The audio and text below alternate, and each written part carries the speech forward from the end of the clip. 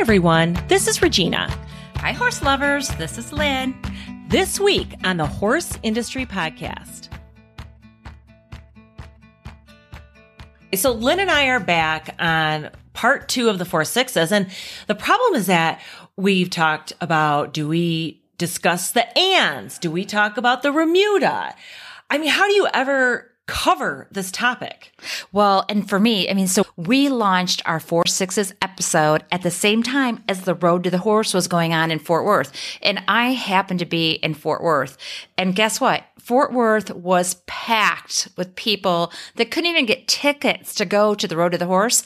4-6s had a shop there. They had like the little stores. Oh, did you buy anything? No, I didn't. No.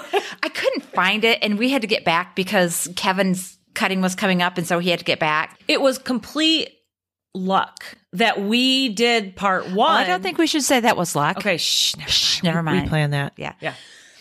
So anyway, great timing on our part to launch our 4-6s episode right during the Road to the Horse. But I learned so much more about the 4-6s and about the Road to the Horse just because of that program. So just for our listeners that don't know or haven't caught the Road to the Horse. So basically it's a colt breaking competition. So they take the best of the colt breakers. It's Ken McNabb, it's Wade Black, it's Craig Cameron. So they take like these elite trainers and pit them against some up and comers like Wileen Davis, Cole Cameron, Craig Moore. So what is so cool about this, for the 11th consecutive year, all the horses came from the 4-6s. Amazing. Hand-picked by Dr. Glenn Blodgett, who we discussed in the first part of our 4-6s coverage on our podcast. And so for those of you that have not had a chance, you really need to go back and listen to our first episode on the 4-6s, because we talk a lot about Burke Burnett and how he started the 4-6s and kind of his philosophy and his theory about good cattle horses and good cattle. Are they cattle horses? Yes. Yeah. Okay. Good cattle horses. And so go back and listen. That episode aired on March 29th. So that's going to kind of give you kind of the foundation of how the 4-6s started, who started it, and how they almost kind of got where they are today, which is a huge, amazing ranch and family that has just done so much for Fort Worth and for cattle and for quarter horses and so on. Yeah, the 4-6s is an amazing story. And I don't even know that in part 2, there might be part 3 and 4. Mm-hmm. What I can tell you, the 4-6s has a brilliant, genius marketing person to be able to be on the 11th consecutive year of providing the horses for the Road to the Horse, and how popular that television series is now, and for the audiences. And they travel kind of around the country and do it in different spots. But a lot of my information, the 4-6s, comes from their website, which is full of information. And then again, they're out there with the store and sponsoring the Road to the Horse and providing the horses for the Road to the Horse. So that was really exciting stuff for me. But I really think that today, so first of all, we also have a connection that just talks about what a small world this is. So our producer, Atlanta, from Idaho, her children go to school with Wade Black's children, who just won the Road to the Horse.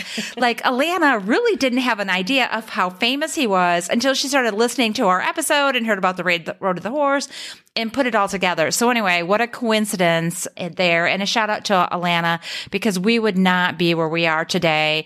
Almost 800 downloads. In fact, probably right now we've got 800 downloads as we sit here. People are listening, and she's done so much for us. So, thank good you. Stuff. Thank you, Alana. You have meant a lot to Lynn and I, kind of as we chase this dream of sharing stories of the industry. And again, like Lynn said, when she was telling us that she knew him, it was like, wait, what? How is that even possible? It's so cool. So, Small world. Congrats to him too. Yes. That's fantastic. Yep. He got a check for $75,000. Nice. After winning that. Yeah. Nice. That's Fantastic. Okay, so this is part 2, and it's probably going to be part 2, like Lynn said, of maybe 3 or 4 episodes on the Four Sixes, because the more we talk about it and the more we research it, we learn about the different facets to Four Sixes, the horses, the cattle, and so on. So our first episode, Lynn and I shared the history of the Four Sixes, how Burke Burnett started the ranch and the holdings of the ranch today. In the previous Four Sixes episode, we also shared that the ranch was for sale based on the terms of the will left by the Four Sixes heir, Anne Winford Marion. And that's just such a hard thing to wrap our heads around, that that family could sell that ranch. Anne is the great granddaughter of Burke Burnett. So again, go back and listen to the first episode. This is kind of part 2, but it's also kind of the bookend when it comes to the people of the Four Sixes. So Burke Burnett started it. And then Anne Winford Marion, his great-granddaughter, is the one who just passed away last year, and she is selling the famous Four Sixes ranch. So much of what we're going to share with you today is from the New York Times article published shortly after Anne Marion's death. So Anne, again, as we've shared, was a prominent Texas rancher, oil heiress, and patron of the arts who helped found the Georgia O'Keeffe Museum in Santa Fe, New Mexico. And literally, I don't know anything about art. I mean, I think like Monet, Beethoven. Wait, Beethoven was a musician. Yeah, no. Okay, she knows nothing about the arts. Not at all. But I do recognize Georgia O'Keeffe. I mean, that's pretty probably because she plays to us too. I mean, she's more, we'll see it in different places. Yeah, Southwest, big flowers. And I love her vibrant stuff. Yes. So obviously, Anne Marion was a big patron of the arts. She was born in 1938 in Fort Worth. Her father, James Goodwin Hall, was a stockbroker, a pilot, and a horse breeder. And of course, Anne's mother, Anne Valiant Burnett Hall, was a rancher and a horse breeder, and Burke Burnett's granddaughter. So Anne Winford Marion, who again is the one that just passed away and is selling the ranch. Right. And they referred to her a lot as Little Anne. So you may hear Miss Anne, which was her mother, and then Little Anne is Anne Marion that we're going to spend our time on today. Okay. So Little Anne's parents divorced when Anne was young, and her mother married Robert Winfor, who adopted her. And that's how she got that last name, Anne Burnett Winfor. So can you imagine the prenups in that family? I cannot. Yeah. And the way that the will was written too. So Miss Anne, when Miss Anne, the original Anne, inherited, it was put in a trust for her yet unborn child, which is Little Anne. There's got to be a story there. Anybody confused? There's enough Annes in that family to go around. I couldn't keep them straight. In fact, at one point when Lynn and I were kind of mapping out this episode, I literally, you know, like those organizational charts you do for a business? Yeah. I literally had to do the organizational chart because I couldn't keep all the Annes straight. Well, and I'm going to, just from my research and the things that I've read, I like Little Anne. You do? I think Little Anne was a really good human. I think Miss Anne, want so much? I think like the stories, she was a tough old broad. That's okay. I think. I mean, from what I've read. Yeah. But, right, I mean, running a ranch, I mean, she was born in 1900, and she's a woman running one of the biggest ranches in the country. Mm-hmm. She might need to be a bit tough. I would think so. Now, which one of the Annes did the health insurance for the Cowboys? Little Anne. Little Anne. It was Little Anne that did all that. And Little Anne, she was she spent her summers on the ranch, and she's quoted as saying that the most important thing that ever happened to me was growing up on the ranch during my summers. She spent time in Switzerland in school. She spent time in the East. So you're going to talk about that. But I'll go ahead and let you fill in there. Okay. So as a youth, Anne Marion was educated at Miss Porter's School in Farmington, Connecticut, and at Briarcliff Junior College in Westchester County, New York, which is a far cry from Texas. I'd have been sneaking out of there. It doesn't sound like much fun. She briefly attended the University of Texas at Austin and the University of Geneva in Switzerland, where she studied art history. I clearly did not study art history. She took care of it. Okay, so while the family fortune was founded on ranching and cattle, it was the discovery of oil in 1921 and then in 1969 that produced the riches that made it possible for Anne Marion, Little Anne, to become a major benefactor of the arts and culture in Fort Worth and beyond. Anne was the driving force behind the expansion of the Modern Art Museum of Fort Worth. And she also supported like the National Cowgirl Museum Hall of Fame, which she was inducted into later on in her life. And just as a side note, she was also inducted in the American Quarter Horse Association. Anne also supported the Kimball Art Museum, where she was a board member. And then, of course, back to this O'Keeffe Museum, her and her husband, that was one of their most significant accomplishments. They were really, really proud of that. Anne Marion was quoted as saying, "I've always loved O'Keeffe's work. She had some paintings, and just like a rich Texan, instead of donating those paintings to another museum, she decided just to build her own for O'Keeffe." I love it. Yeah. I love it. Yeah. And her husband was a famous art auctioneer, I believe. Sotheby's. At Sotheby's. Yeah. Yes. So not only did she have a love for the art, but I mean, she was an astute businesswoman too. Like, yes, she was involved in all the philanthropy. It's so funny.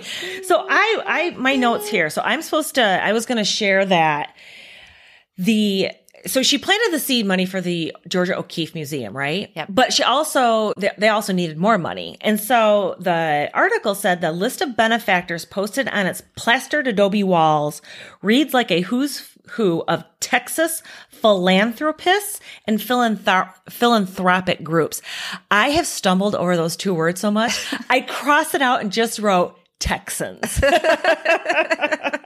But it's like a retired Neiman Marcus chairman, a founder of Southwest Airlines, all different people really kind of partnered with her to support the culture and the museums and the art in the area. But she was really the driving force for it. And it was reported that throughout her life, despite her many contributions to cultural institutions, Anne remained modest and actually deferential to the art that she revered. She was very, very discreet about her philanthropy. And there's this art dealer who worked with both Anne and her husband who said that she was personally very shy. So she did not like publicity whatsoever. And shortly after she died, Texas Architect Magazine identified her as the kind of benefactor who on occasion would be recognized publicly, but many times people like that, their actions are very quiet and known only to a few and therefore not acknowledged. So in other words, like the reward and recognition of what they've done for the community is not their motive, and their humility generally prevails in everything that they do. But above all, she wanted the very, very best for the institutions that she loved and wanted to support. Yeah, one of the numbers that I came across, $600 million in charitable grants that family put together and that she was behind. Unbelievable. So when Anne and her husband, John Marion, who again was that auctioneer at Sotheby's, when they wed in 1988, she was an heiress to a Texas oil and ranching fortune, as we know, and he was the chairman and chief auctioneer at Sotheby's. They said it was a quiet ceremony, but it was followed by a rollicking reception. Anne was marrying a celebrity in the art world, a man who, over the course of decades conducting auctions at Sotheby's, had become so synonymous with the phenomenon of art auctions. You did good with that. Thanks. Wow. That he played himself on The Cosby Show. He regularly made headlines selling paintings by Van Gogh and Picasso. And those would sell for upwards of $40 million. And for his part, he was marrying into an oil fortune responsible for amassing hundreds of thousands of acres of land in Texas and with Anne's world-class art collection. Amazing. Wouldn't you like to have been just a fly on the wall? Just the conversations and the culture and the history that they touched and the things that they made together. It's just amazing. Well, even the pictures. I mean, the main house at the ranch that is for sale, the pictures of it, it's such a quintessential Southwest mansion. For our listeners, you really should go to the 4-6's website and check out the pictures and just kind of get a sense of what that is. Now, here's a side note. I want to share this. So do you know that, remember the Marlboro Man? Yes. Yes. So the Marlboro Man actually was this cowboy at the 4-6's. And so the story is that there was this advertising firm and this guy named Neil McBain. He came through the rolling plains of Texas in 1963. He was actually looking for rustic settings for a soap advertisement, but he stopped in Guthrie at the Four Sixes Supply House, which was the only general store in town. And in there was this rugged looking cowboy, and his name was Big Gun Bradley, Carl Big Gun Bradley. And Big Gun Bradley was there giving orders to the rest of the cowboys that morning. And this McBain knew that is who he needed and wanted as the young cowboy to represent the Marlboro campaign. And how many women have drooled over the Marlboro Man? Right? For all those years? Actually, when I read that, I had to go look it up. And did he look like Burt Reynolds? A little bit, I think so. He looked a little bit like Burt Reynolds. Yeah. A young Burt Reynolds. So if you look back at the old Marlboro ads, which of course we don't get to see anymore, you can see the red 4 Sixes barn in the background. And that's kind of how the Marlboro brand became associated with the 4 Sixes ranch. So that's just kind of a fun little side story to the ranch and Marlboro and that whole connection. And if you think about it, that was 1963. So that would have been during Anne Marion's time as Little Anne running the ranch. Yeah. And I came across an article in the Western Horseman cover story from 2019. And it says that Marion's attachment to the ranch was described as deep and lifelong. And we've talked about that. In her youth, Marion said growing up at the ranch was one of the most important things. Her leadership, active involvement, and management were much appreciated by the ranch's cowboys.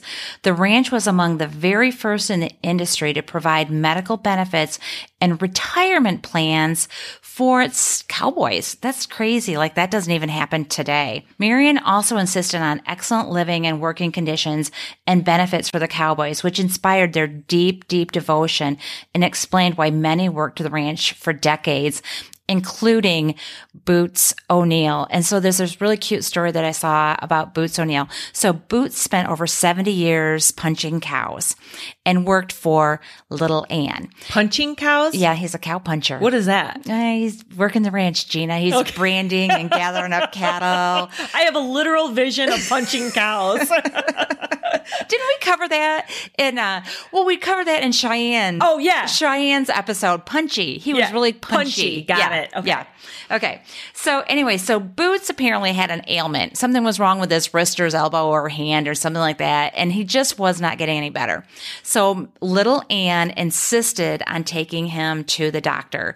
So she took him herself. Again, she's a bazillionaire, heiress, rancher, art lover, whatever. She took old Boots. She took old Dusty Boots to see the orthopedic surgeon. Probably dragged him there, right? Right. Well, and that's what the story, and that's kind of how the story goes, is that when she got Boots there, the doctor looked at him and, tried to come up with a treatment plan and said that, he really needs to go see this specialist in some other state or whatever. And she looked at him and she said, "You need to fix him here because you don't know what it took for me to get Boots to see you. So let's do what we can do here." Right. And I know that she gave Boots, who was in his 80s, and that article was from a while ago, so I hope that Boots is still alive and kicking, but she gave him a lifelong lease on the ranch. Aww. So whoever buys it better honor that. Yeah, they better keep Boots. Yeah, and recognize his contribution. Yeah. So, and it talks about just some of the other, we talked about her being such a businesswoman. In addition to serving as chairman of the Burnett Ranches, she was chairman and founder of the Burnett Oil Company and president of the Burnett Foundation. 4 decades of foundation's existence and $600 million in charitable grants have made supporting arts and humanities, community development, education, health, and human services a priority. What a woman. What a woman. Yeah. So, Gina, one of the things that I have to talk about today, or my husband is going to be so upset with me, are the horses that were on that ranch. So we've got to touch a little bit on the horses that came from that ranch. And so it was performance horses, it was race horses, cutting horses, and ranch horses. The ranch horses are not discipline specific, but they're all around athletes. They're sold at premier auctions across the country and at the ranch. Dr. Blodgett has been ahead of the horse program at the Four Sixes since 1982. He's produced a steady stream of champion performance race and ranch horses. And again, we talked about how influential he is with the horses that are chosen for the Road to the Horse. But one of the horses that can't go without mention when you talk about the 4/6s is Dash for Cash. Dash for Cash had earned lifetime earnings himself of over $500,000.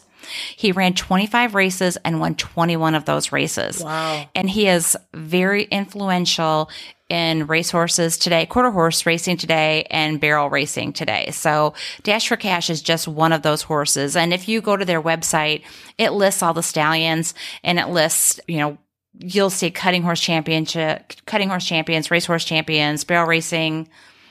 That's awesome. That's awesome. Okay, so as we talk about Little Ann and we wrap up this episode, it's important to recognize how influential she was and what an impact she made in her community and throughout Texas and actually throughout the world with her contributions. I'm going to close with a quote from former President George W. Bush. He called her a true Texan, a great patron of the arts, a generous member of our community, and a person of elegance and strength. So that's our story this week. Thank you for joining us. We look forward to spending more time with you and sharing stories of our industry. See you next week.